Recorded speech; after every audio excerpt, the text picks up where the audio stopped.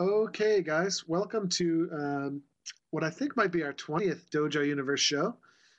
Today, we're going to start by listening to a song by the Mumford and Sons, which is from their new album, and it involves a collaboration with Jerry Douglas, who's a famous folk musician who many of you may have heard about, as well as Paul Simon. They perform with them on this, and I think it's a great tune, and it's definitely we've had it playing all week here at the dojo, so we thought we'd share it with you, and then we'll get on to some usual Dojo U topics. So while people finish signing in, we'll get started with this, and it'll be interesting to hear what your thoughts are on it.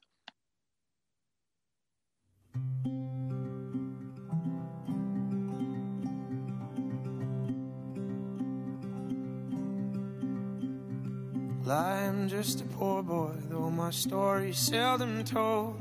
I squandered my resistance for a pocket full of mumbles, such are promises. All lies and jest, still the man hears what he wants to hear and disregards the rest.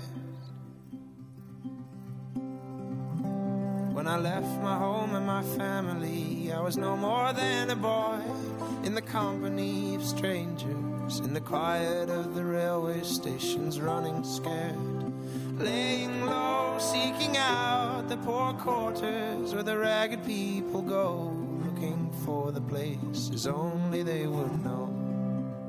Oh, lie, lie, lie, lie, lie, lie, lie, lie, lie, lie, lie, lie.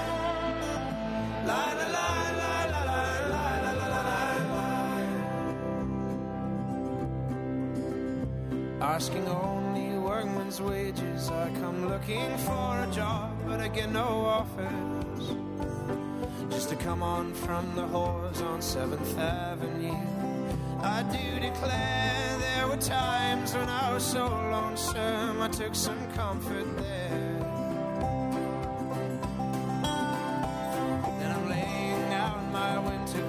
And wishing I was home, going home, where the New York City winters aren't bleeding me,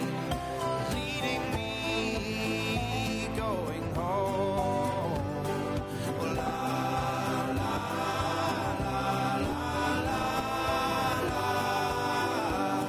la, la, la, la, la, la.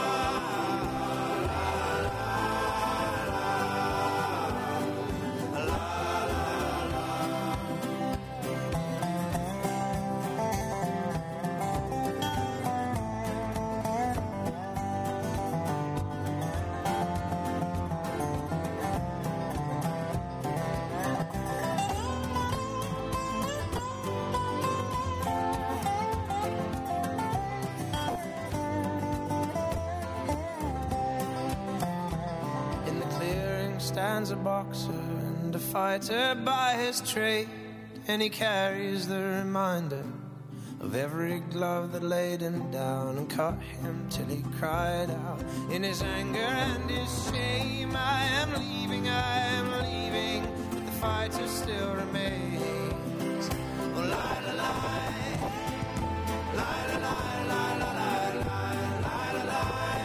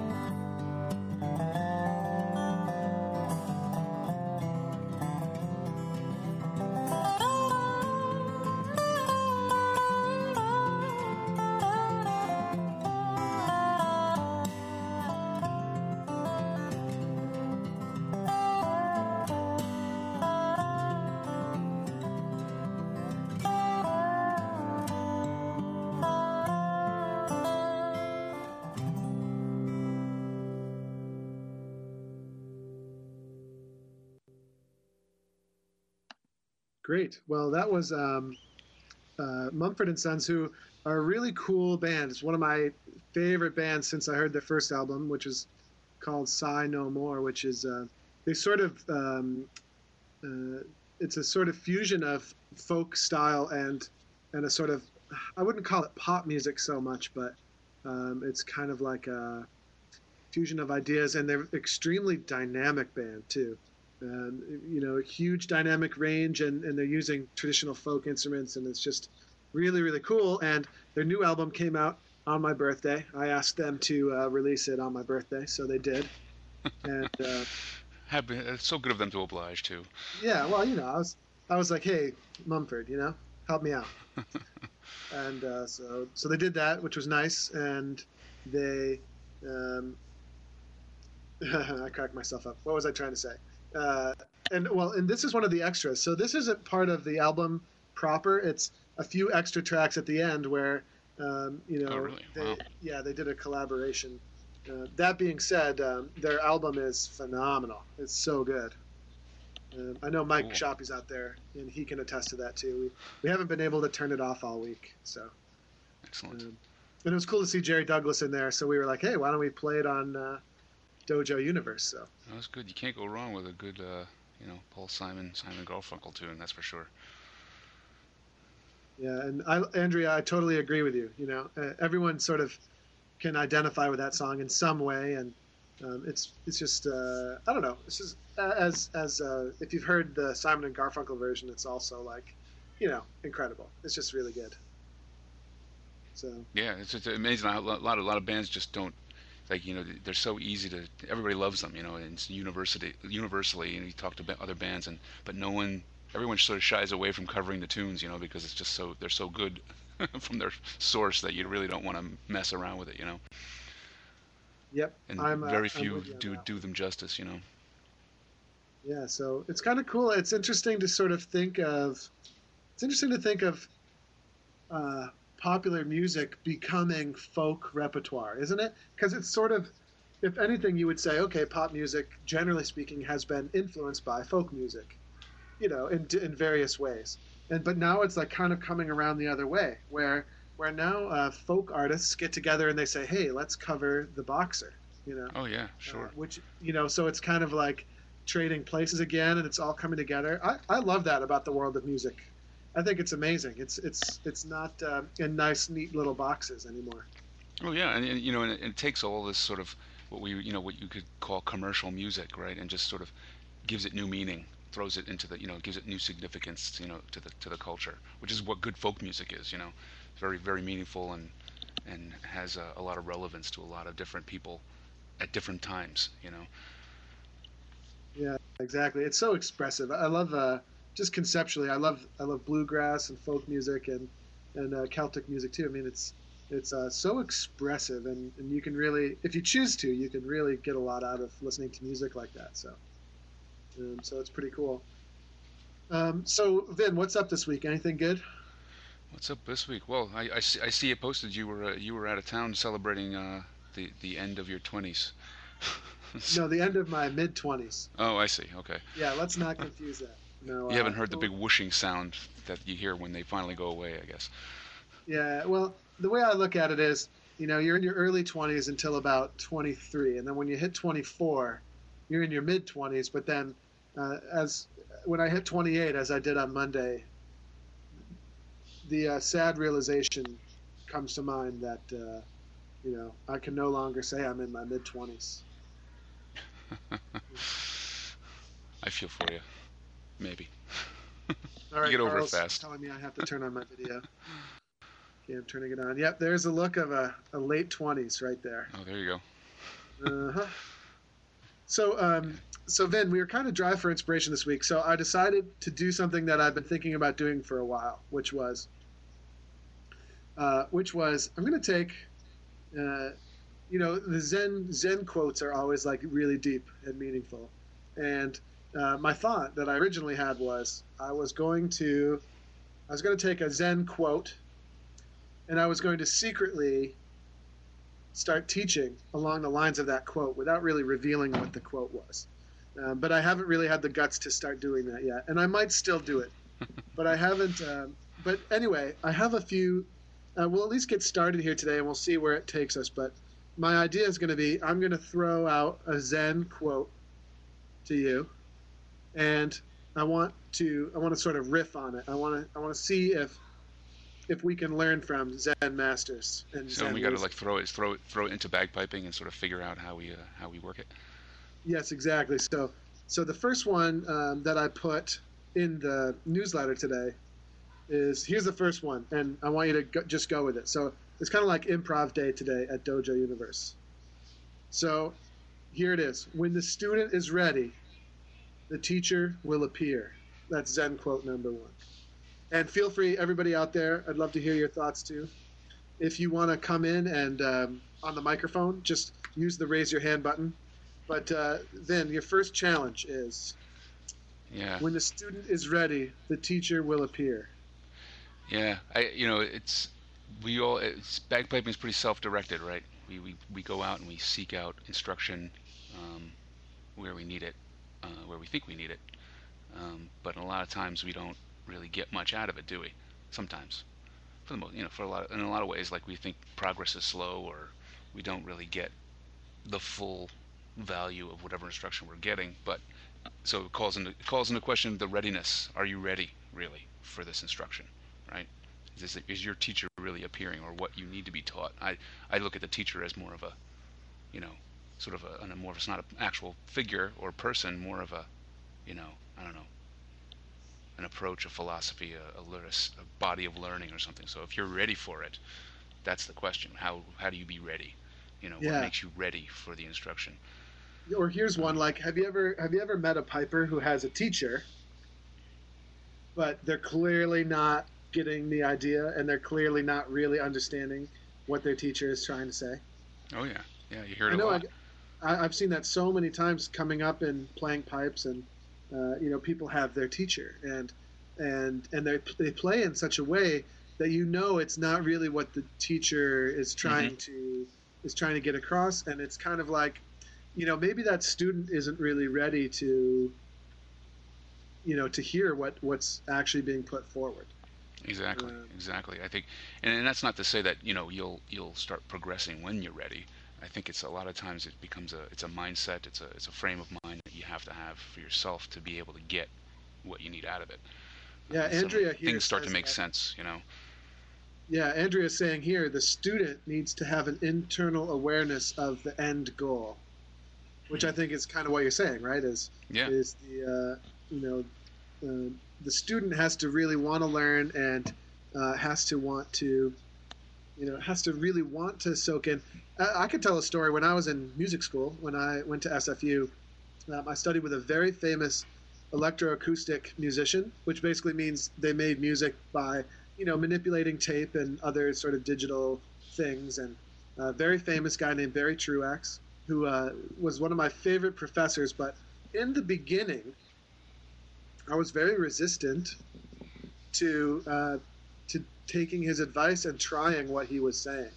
I was very convinced that I had my own thing that I was going to do, and and so I did it for a while. And sure enough, he didn't give me particularly good grades, and well, fortunately, but it seemed unfortunate at the time. I was stuck with him, right? I had more classes I had to take with him. yeah. So eventually, I was like, you know what? Let's just try what he's saying. And it was a conclusion I came to on my own, and Mm, sure enough, I tried it, and my music really grew as a result. And mm, trying what my teacher was telling me uh, wasn't destructive to my voice. I think a lot of us are kind of like concerned with that. Like I don't want to sell out, man. I don't just want to do exactly what everyone tells me. But yeah, yeah. that's not what really happens. What happens is you experience things, from what their experiences were, and you gain knowledge and your own experience, which just um, uh, matures is such a terrible word, but it sort of gives more perspective to your own voice. Hmm. Well, you And integrate it. I think is the key yeah, word there. Like you take it and and it depends on where you are in the stage. If you're just learning, and you really have no idea, what all this bagpiping music stuff is all about. That's sort of a stage, that people can't help but listen to their teacher at that point. So because they're the ones that are telling them what to do, and I don't know any better, so I'm gonna do it with the way what they're telling me. Sometimes that works, sometimes not. I think even in the very beginning, stages, you really have to have a sort of a clear idea of what you're shooting for. I mean, why bother learning the pipes in the first place? It's because maybe you heard a lot of great piping and it inspired you, and you said, "Wow, I want to do that." You Yeah. know? So that's in your mind already. So already you go into the sort of the teaching with an idea of where you really think you might want to be. Yeah, and a lot of times you find your teacher. A lot of times your teacher is something totally different than what you thought it was. Like sometimes you look back and you say, well, wait a minute, I was actually teaching myself, or just exposing myself to certain things, really took the place of having a formal teacher or something like that. So anyway, let me read this comment out. Beth Miller says she was ready and Dojo U appeared. Awesome. Amazing. Speaks to the student's desire to learn. Goes to the value of this online university. I may be a willing, ready, eager student, but my work schedule doesn't always sync with the best instruction. So while I take advantage of in-person instruction as much as possible, I was thrilled to discover Dojo U. It's almost as if we planted Beth here to say that very thing. That certainly comes to my mind. Who's behind this? Well, and there it was. She was ready, and there it was. It was on Google, Google's like the ultimate serendipity machine. She swears she's not a plant or a vegetable. All right, Beth. Well, because you swear, you did earn that extra $50 I offered you. So Right. I will. Well, I mean, and she brings up a good point when you say bring up that idea of readiness. When you're ready, when the student is ready. What do you do when you're ready in this, sort of bagpiping thing? You start looking around. You start listening to different things. You start talking to people. You start, exploring different options. And sure enough, there's your solution.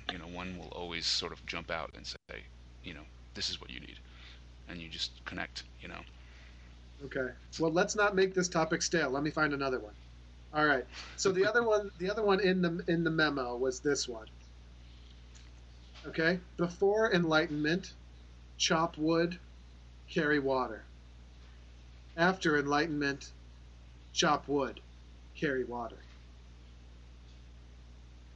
That's good. That's good. Here, I will also send it into the chat because it's easier to sort of read. But all right, so I think what we should do is we should invite Mr. Donnelly on today to riff a little bit on this deep and meaningful Zen quotation.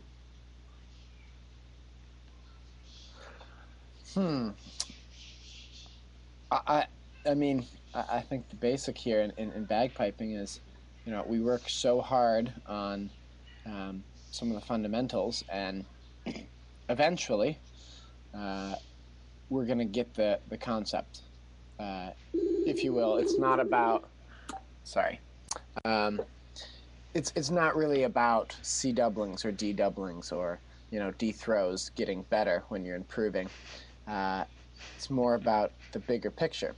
But even once we achieve that bigger picture, we're still going to be working on the small things, the doublings and the embellishments. It never really goes away. It's full circle. You just have a greater understanding. There's a Zen koan, which is a lot of these quotes called koans, and there's one that says, now I remember it. Vin knows when alone, behave as if with an honored guest. When with an honored guest, behave as if alone. So what does that mean? It's the same kind of idea. Yeah. So it's the same. The idea is that what you're doing really doesn't change. What you're doing, where it's like you're learning all this new stuff. It's all pouring into your head, but really, the expression of it really doesn't change, and that's what your sort of your end goal is Yeah, I think there's sort of an essence that underlies everything that you do, and sort of, to take this to a really simplified level, it's like, yeah, it's what Carl is saying. It's you're going to be working on the fundamentals now, and when you reach enlightenment, right? When you reach this amazing state of amazing bagpipe playing and awesome stuff, you're still going to be working on those fundamentals. It's just, and I also think, and I know I know anyone who has actually looked at Zen seriously is going to want to shoot me, but I also think that it's sort of pointing out that enlightenment is not an end point, right? It's right. Sort of enlightenment is perhaps the full embracing of of the journey itself, Hmm. or of this idea of always improving. Yeah, I mean, like, you think about the idea of good music, quote unquote. That's, if you have that in your head when you're learning all this bagpiping stuff and you're playing, it doesn't really, when you reach a point where you might be, playing good music, it really doesn't change all that stuff. It does. You're still playing. That's still your goal, and you're still playing it. And even when you get there, you're still doing it. Whatever, all the things that go into that, like you said, all the fundamentals, all the, the things you might be thinking about to do it is still the same. Hasn't Well, changed. It's about the journey more than anything else. And Yeah. Vin, you're a guy, you've reached bagpiping enlightenment. I mean, you are at you're at a place that's just so what does that feel like to you? Do you still have to chop wood and carry water? I still have to blow air into my bag and put it under my arm, and it's still the same for everybody. Cool, that's good to know. It's really an honor to hear you say that. Oh, Zen. Yeah, there you go. All right, so Andrea says, I've been thinking recently about meaning and understanding. For her, in understanding is meaning.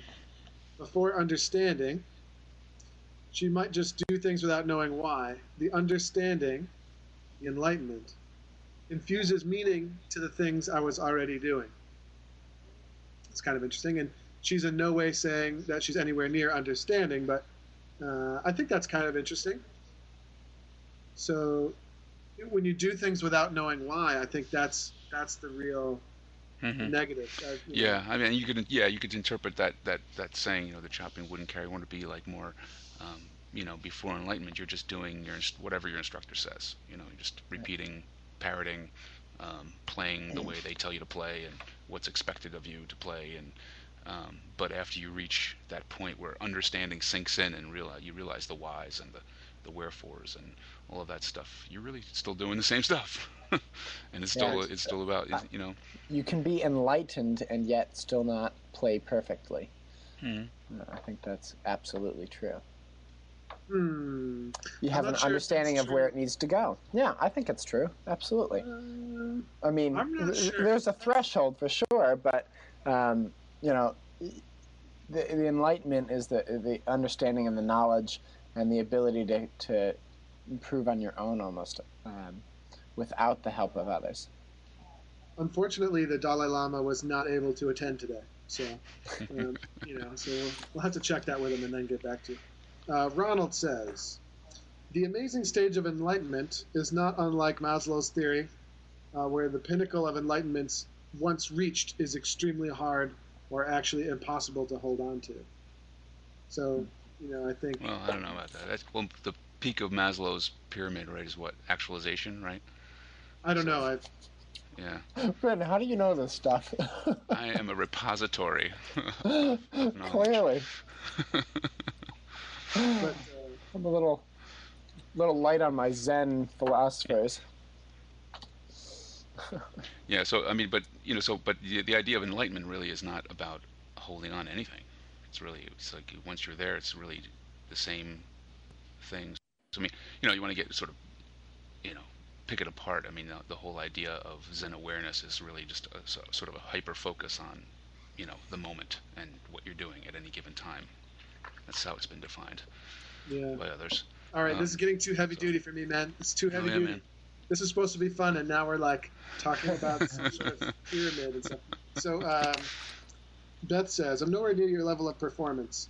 Well, you might be near mine, but definitely not Vin's. And I'm learning this lesson the hard way because I've skimmed over real practice and my performance became sloppy. Right.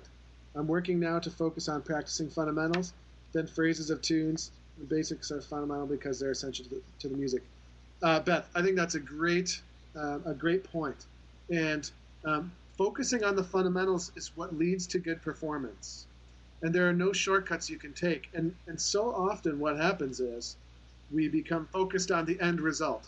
Here's a great example. You're a beginner and you join a band, and the objective in the band is to learn the material so they can put you out on parade.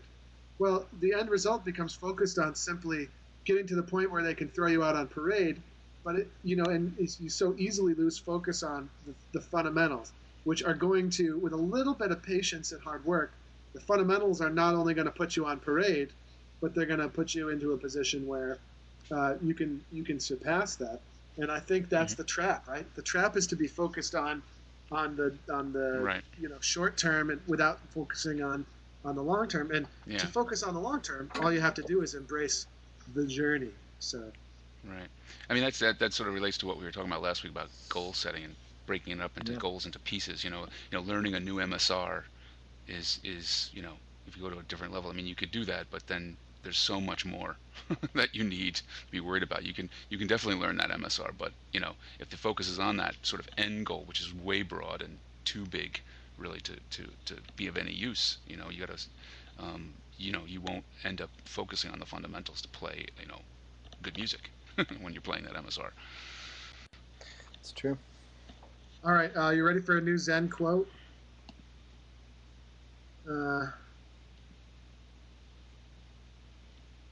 Okay, here's an easy one. Vin, I'll give this one to you. If you light a lamp for somebody, it will also brighten your own path. That's a good one.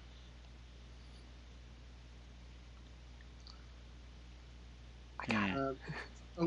Carl, go ahead. Got it. Sure, go ahead, Carl. I think that is an excellent illustration of when you go to help another person teaching specifically. Often that's one of the best ways to improve your own playing is working on helping somebody else. And it boils down to being able to explain the fundamentals, and just that the sheer fact of that is going to help you better understand that and that's play what I better. said too. Yeah. Yeah, if anything, this idea is the absolute backbone of what we're doing at Dojo U. The system that we've developed comes exactly from this idea, which is the more that I taught people, and Carl's been here for a while now too, and other people like Maureen Connor have been involved. The more we teach people, the more we learn about the actual essence of what we're doing here, and over time we've been able to boil it down to some very basic fundamentals, which make it easier to learn. So we got a couple of good questions here. Guest viewer 2 says, what are your thoughts on how to increase focus stamina in a band? Trying to stay away from all those things bouncing around in your head. Any thoughts? Everyone knows I have no focus stamina, so someone else is going to have to focus. It's a tricky thing. I think it's like one of those things you learn and develop a lot, like playing a good Kronlewith or something.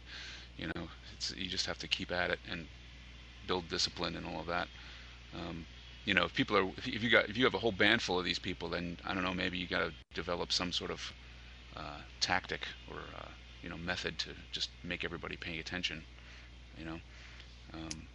Personally, it's not always easy, and I don't think there's anybody who's 100% focused during any playing session. In a band, I think there's always that point where something distracts you for a brief moment, or and it's hard to do. To stay focused like that. It's not easy.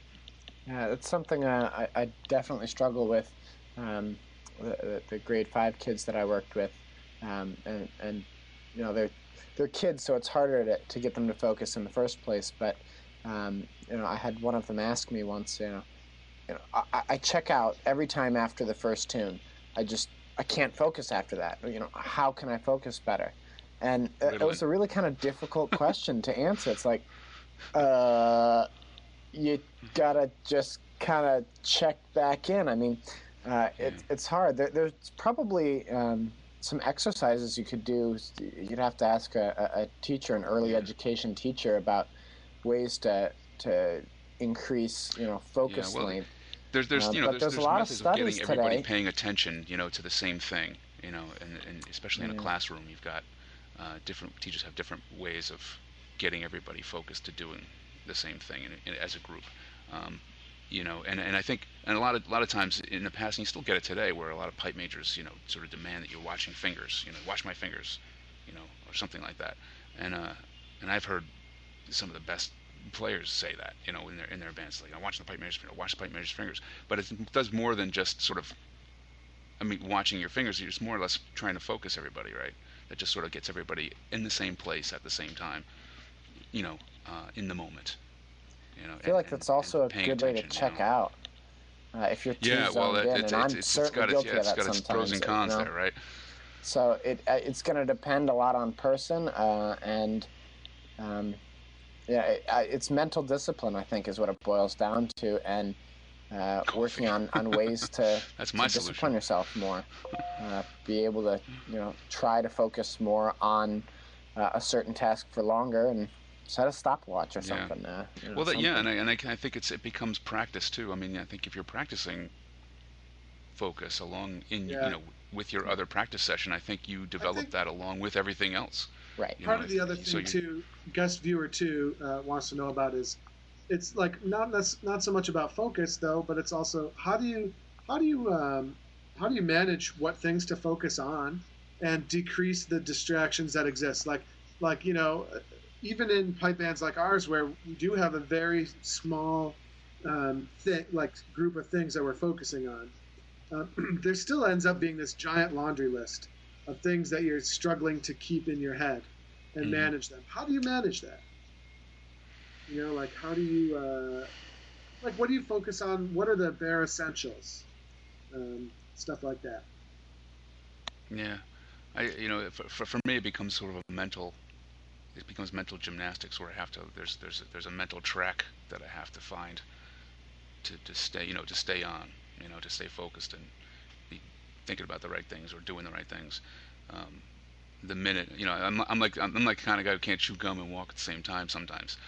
So the minute I think of too many things, that's it. I'm done. It's all going wrong. So it's I have to create tricks for myself to stay on track.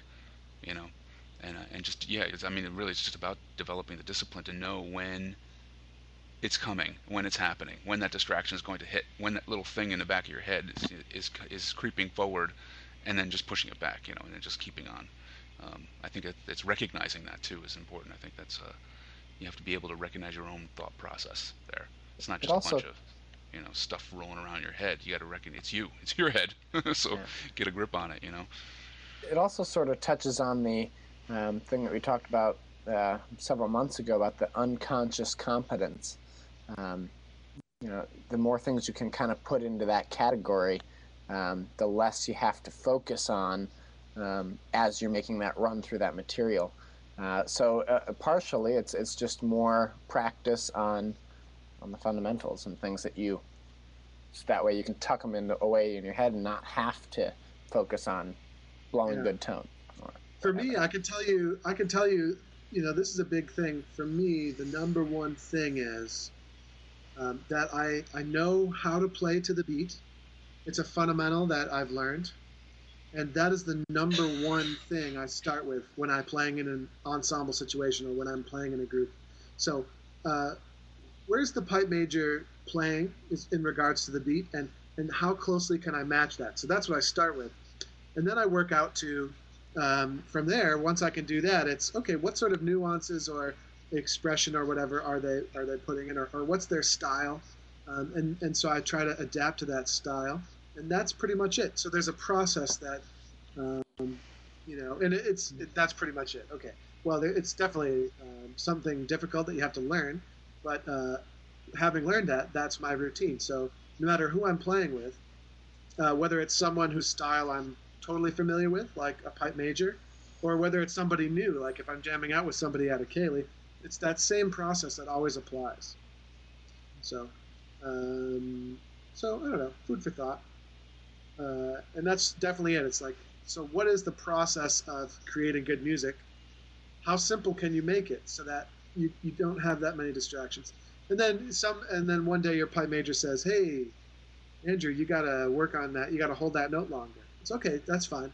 I could do that and just implement it into my process. Or how does what was just said to me apply to what I've been doing? And is there something I can learn from that? So that's good. Let's take a break. I know, Carl, you've been working on a little project today that I was thinking maybe you'd share with us. Yes, absolutely. So if any of Always on you the were move. tuned in for my last week's weapons training class, it was on shining pipes, and I told you didn't have all the tools that I kind of wanted, and then I would get back to you. So it actually arrived in the mail today. So I've been kind of playing around here. Right. Let's see if I can show you this. So I've got a piece of Andrews bagpipe because they are notoriously dirty, not very shiny. I just like to think of Full them of as black soot. worn. They're well worn. Yeah. That's what they are. So if you can see here, there's a lot of built up. It's not dirt. Oxidized. Douglas crud. Yeah. Varnish. Tarnish. Thank you. Here on the piece, and I could take some silver polish to it and a lot of elbow grease and make it better. It would work, but that takes a lot of time and effort, and you don't get your whole pipes done. So what I did was I went out and I bought a polishing wheel.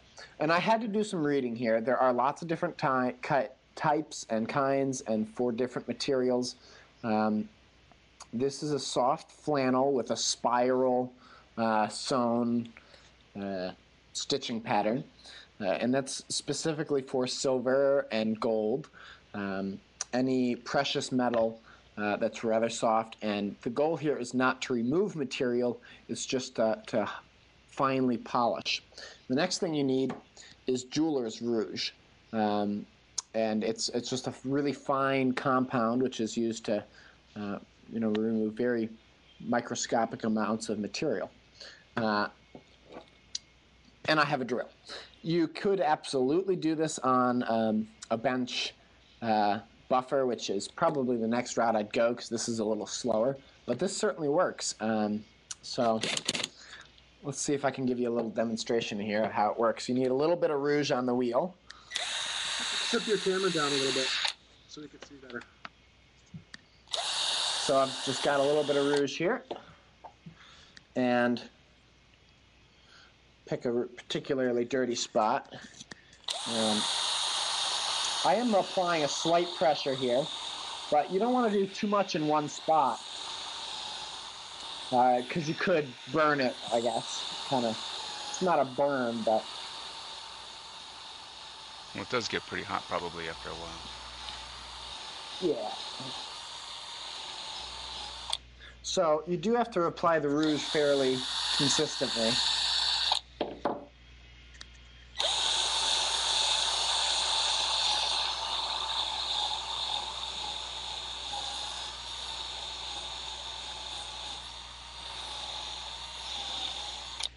And I'm really working in that corner as best I can to get rid of the crud.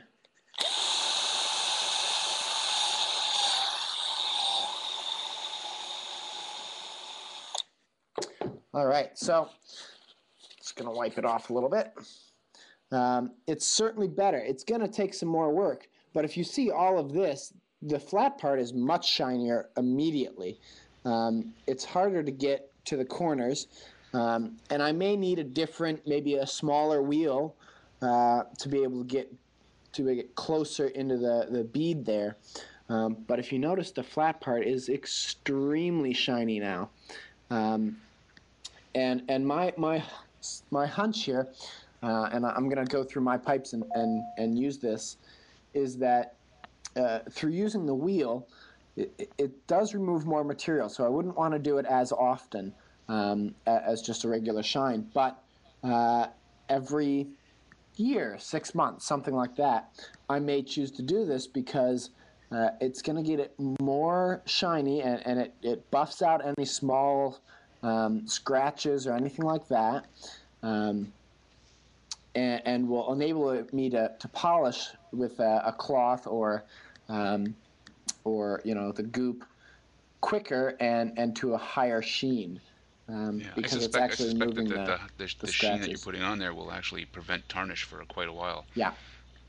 So I think your one treatment might be all you need for a good long while. Yeah, a good long while. I definitely agree. So there you go. It's way shinier, and I'm glad you can see that here. It's kind of cool. So that's what I've been up to. It showed up today. I've been kind of playing around with it a bit. Did you get that on Amazon Prime? I did. I got it on Amazon. Oh, what a surprise. I think the dojo gets more packages from Carl's Amazon Prime account than we do for actual dojo stuff. Oh, that's only sickness, sort man. of true. Free shipping. Yes. Mine's worth every penny. So, Carl, I noticed that I kind of scratched up the silver there. Yes. How did that happen? Well, you got it stuck in your wooden blow stock, and he decided to take some vice grips to it without any protection. And No, I had protection, but it went. They busted Wasn't through enough. and ended up scraping it. okay. Yeah. So much for This my won't really. silver mount. Yeah. It won't really take that out. Though if you did get a high enough, a different rouge, a more aggressive one, and a different wheel, you could probably buff more of that out, but that would require removing a fair bit of the silver. I think there's different grades of that. Different grades of that stuff that easily go onto the wheel, and they have different grade abrasives. Yeah. If you are going to do that, you need different wheels for each different grade. And especially I remember once upon a time I polished the ivory on my old Hendersons like that. They were orange, and I'd taken fine emery and I actually took off a slight bit of the surface of the ivory to get back to the white, and then polished it on a wheel like that with the abrasives, and they stayed shiny and white forever. They never discolored. And I think it's what it is. I think you create such a smooth surface that nothing can. There's no oxidization or anything like that. Nothing can get in anymore. So yeah, what did you use to do that? I mean, it was from what I've read, I've been very kind of careful about that because of the color. I used a wheel just like that, and in the same kind of I don't know, rouge. You call it rouge. I don't know what I called it back then. And it didn't stain the bone, because I know it's a porous material. You got to be kind of careful with that. Yeah, you got to be careful. You got to be gentle. You definitely got to be gentle, and it's and you can use different kinds. You can use different grade wheels as well. So you can go up finer and finer on the abrasives and the wheel, and you can get it down to shining like a gemstone. Yeah. And that you said was real ivory that you used. Yeah, that was on a bench wheel too, so you had a lot more control on pressure and things like that. So interesting. There you go. That's all I got, Andrew. That's Carl's new toy. Yeah, I've been having fun with it. I don't know. I feel like maybe you're kind of encroaching on the pipe hacker territory, though. Like, Vin, are you feeling threatened? No. That's an easy. That would require me to write more. It's not a good thing. Not a good idea. Yeah, no, it would be pipe hacker material if you actually created your own wheel, and then bought the rouge and then stuck it on there. That's what has to be. Yeah. I'll leave that to you. I'm not gonna sit there and stitch flannel shirts together. I got better things to do. There you go. Oh, you give me ideas now. It's flannel. That's all it is. It's a fine grade flannel. So go for it. I think that's 100 ply. So let me know how stitching 100 sheets together goes. Up in the attic and getting those old shirts, man. Yeah, this is like a showdown. It's like a showdown. All right, take it easy, guys. Take it easy. Let's answer this question. What is easier to maintain, nickel or silver? Nickel. Yeah, I don't think nickel really does it. You can be a little more. The polishes are a little more aggressive. They work faster. They last longer. If you use something like Flitz, I had a set of nickel pipes that I think I polished once every few months, if that. 6 months, and they were still extremely shiny. I think nickel is way easier to maintain. Then why do people get silver on their pipes then instead of nickel? It's easier to engrave. It's more precious. Costs more. Yeah. So just because it costs, looks better. It does look better when it's shiny. You get a more refracted light off the silver than you do a nickel. So yeah. I guess it's more like it's the precious metal thing, and it just increases. I don't know, personal value. It's like why you get jewelry made out of silver and not steel. you know. What or about the something. new McCallum nickel, or not the McCallum alloy Aluminum. that they're using? Is it aluminum or something, or some sort of Yeah, like? it's a aluminum alloy of some sort that they just super polish, which is great. And the nice part about aluminum is that it does oxidize, but it oxidizes a very light gray color, so it's hard to tell the difference between aluminum that doesn't have that Yeah. oxidized layer. I think that's a function that of does. cost myself, actually, in the metals.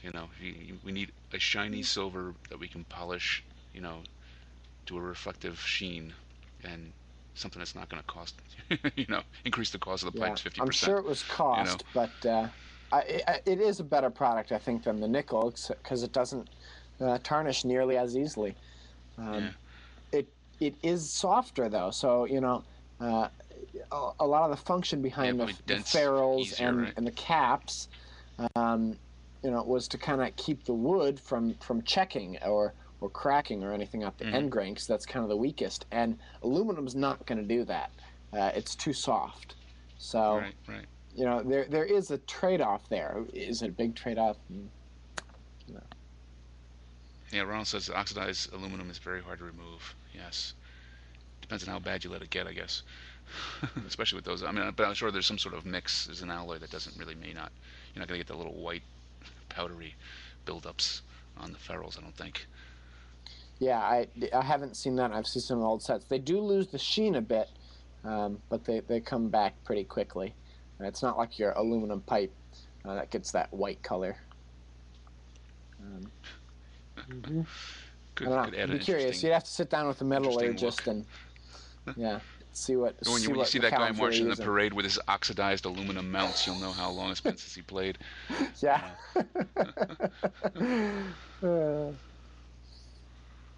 I think he makes a good point too, that there's a lot to be said for pride of ownership as well, and silver is a sort of is a material that can have meaning, especially if you get it engraved or personalized. I mean, it's pretty cool. So that's good. All right. What do you think about another Zen quote? I found a good one. You found a good one? Shoot. Yeah. All right. If you come back on and decrease the size of my video. All right. You have a deal. All right. All right, Vin. Since you dropped the ball last time, you get this one. The tighter you squeeze, the less you have. Is that a Zen quote, really? Mm-hmm.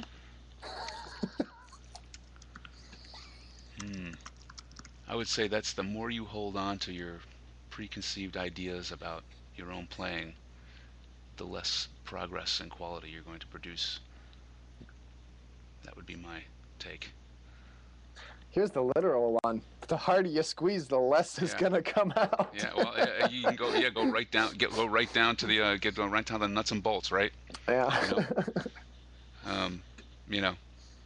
The harder you're squeezing that channel, the less playing is going to happen, right? Yeah. I always take these things as mental, but it could be physical. No, that's absolutely. Right? That's what it's targeted towards. But yeah. I think I like. I like both interpretations. So I mean, works well. Even in the very real world sense, right? Like, if you grip the channel too tight, you're not going to be able to get the finger clarity that you want to get. Oh yeah. And that has mental and metaphorical corollaries, right? I mean, you can think of it as the only way you're going to really move forward in anything or expand, say, your knowledge is by relinquishing control of your own sort of grip on what you know or what you think you know. I think there's a difference between grip and control, though. It's like I think you I think you got to be careful not to equate the two, because sometimes like a lighter grip, it increases the degree of control. True enough. Metaphorically and physically, right? And physically, and so and Andrea says it's along the lines of, if you love something, let it go. sort of Everything thing. I've ever let go has disappeared, for the most part. Yeah, the more Yeah, you but stick she's to right, I your think. guns, Well, yeah, yeah, and you're not willing to accept any sort of input, yeah. the more you're going to be pushed to the wayside, the less you're going to Yeah, the tighter get grip has a tendency of keeping things out as well as keeping things close, right? You don't necessarily let anything in or right. change in any way if you're sort of got this grip on it mentally, physically, whatever. Absolutely. Things have to breathe and grow and change. It's still Deep, man. It's Yeah. deep. I feel like all these Zen quotes are more or less the same. They're all digging at the same thing. Now you're thinking on the right track there, Carl. Yeah. Zen Master Janowski. He's that one more step closer to enlightenment. Oh, good. Well, I would bring in since all this talk of Zen. It's like I wrote a post. I reviewed a documentary called Jiro Dreams of Sushi, which I put up on Pipe Hacker, and it is all of that, all of the things that we talked about. In all ways. The guy's this Japanese sushi chef who has a little 10-seat restaurant in Tokyo, in the subway, and he's got 3 Michelin stars, which is impossible to get. So it's all about how to be a master. Yeah.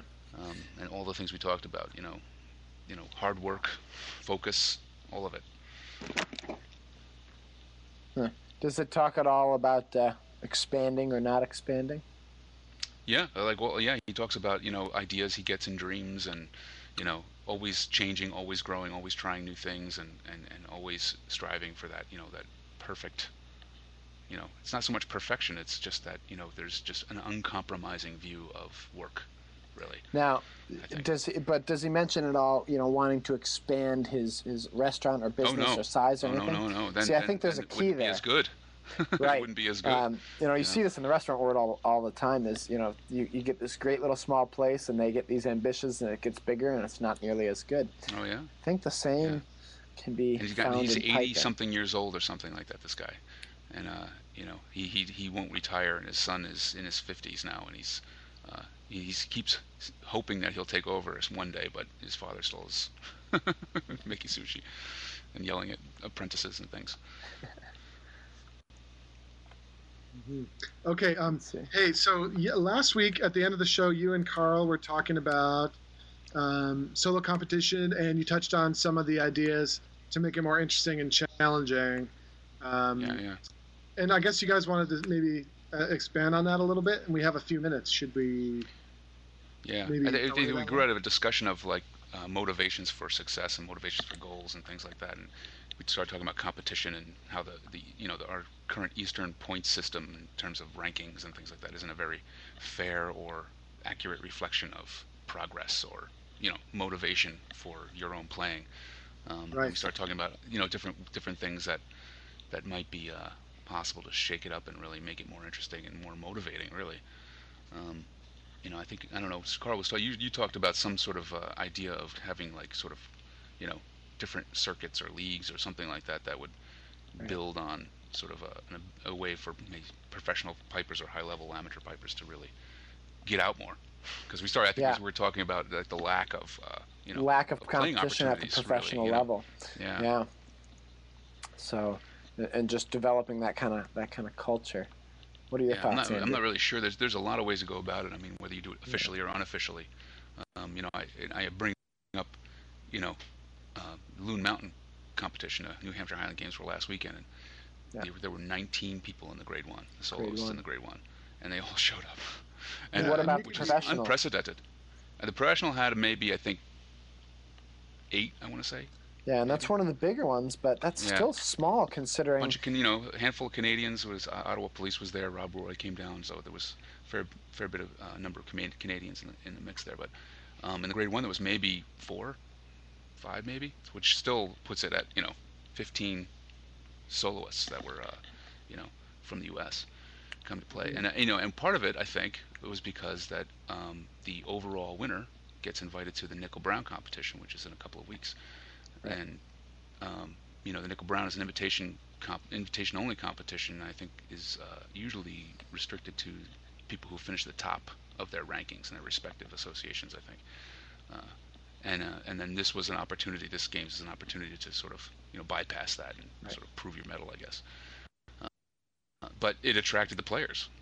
How about that? That one little thing, one little motivator brought people all the way up to New Hampshire to play. And it's just a guess. I mean, I didn't really talk to many people to figure out that was the case, but I think it was. 19 players in any grade is a big competition, but at the grade 1 level, that's unheard of. Yeah, it's unheard of. I mean, at the most you can get 10 players, at a good big games here in the U.S., but 19. Yeah, I think the appeal. I agree, but I think the appeal mainly at Loon is that you just know there's going to be a good, solid competition. Yeah. There's just going to be a lot of people there, and that's it. That's my goal. Is I want to go out and play good music, against other people. That it's not fun to play in a group of 2 or 3. Mm-hmm. It's like it's not. It's almost meaningless.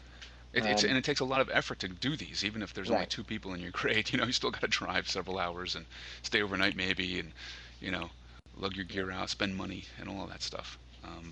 So it's nice to have that while is sometimes a more satisfying experience, no matter what the result. At least you go in there, you're in a bigger mix of things. Right. So that for me, that's like a way of expanding interest in a way that I think is untapped.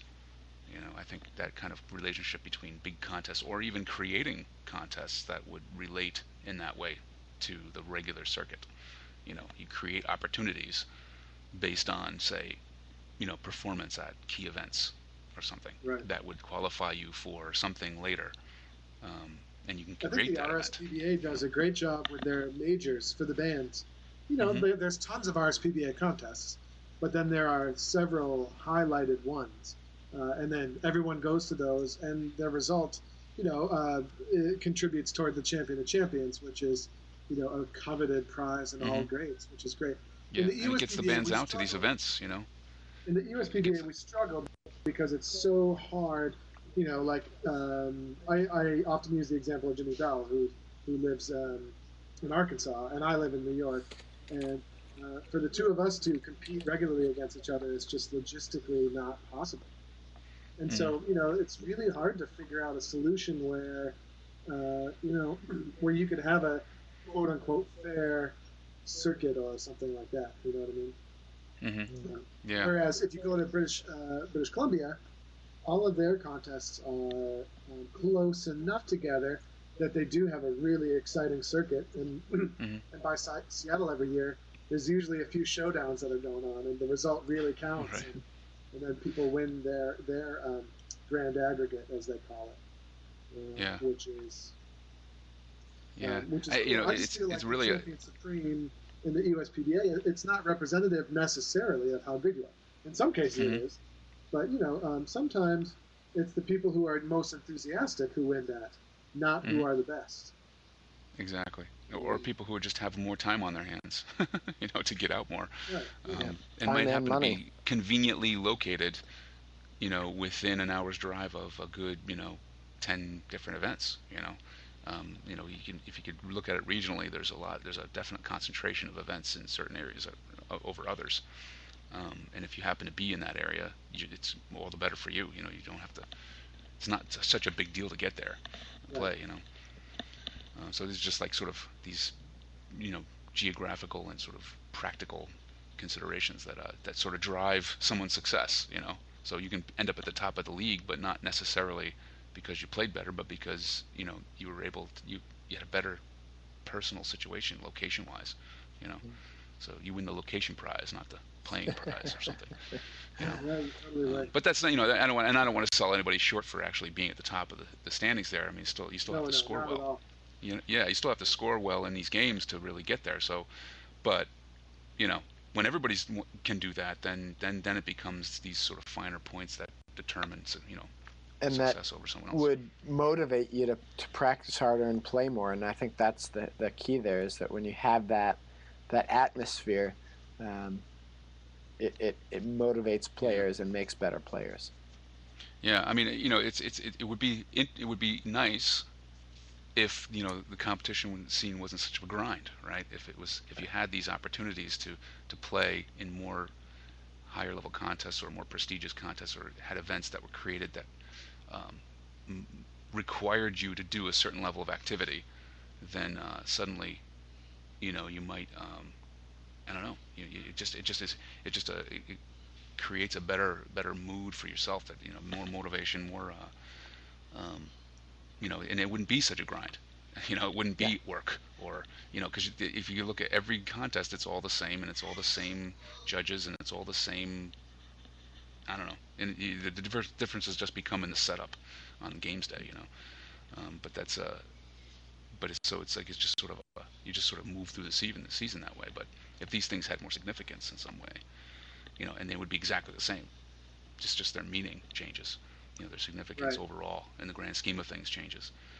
I'm with you 100% on that. I think that's the direction we need to go. The question is, how we're going to get there, and I think that's interesting. And listen, Yeah. guys, we got to wrap it up here because we're at 101. But We we'll went a be minute on too next long. week, and we forgot to post last week's podcast, but I did it this morning finally.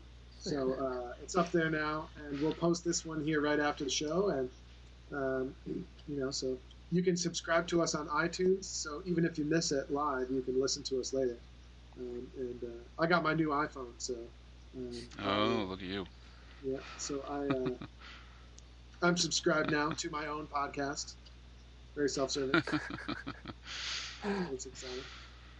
So that's I think that's it. We don't really have any exit music today, but next week we'll have more music going on. So I think we'll call it in there, shall we? All right. Yeah. Enjoy your Take day. care, everybody.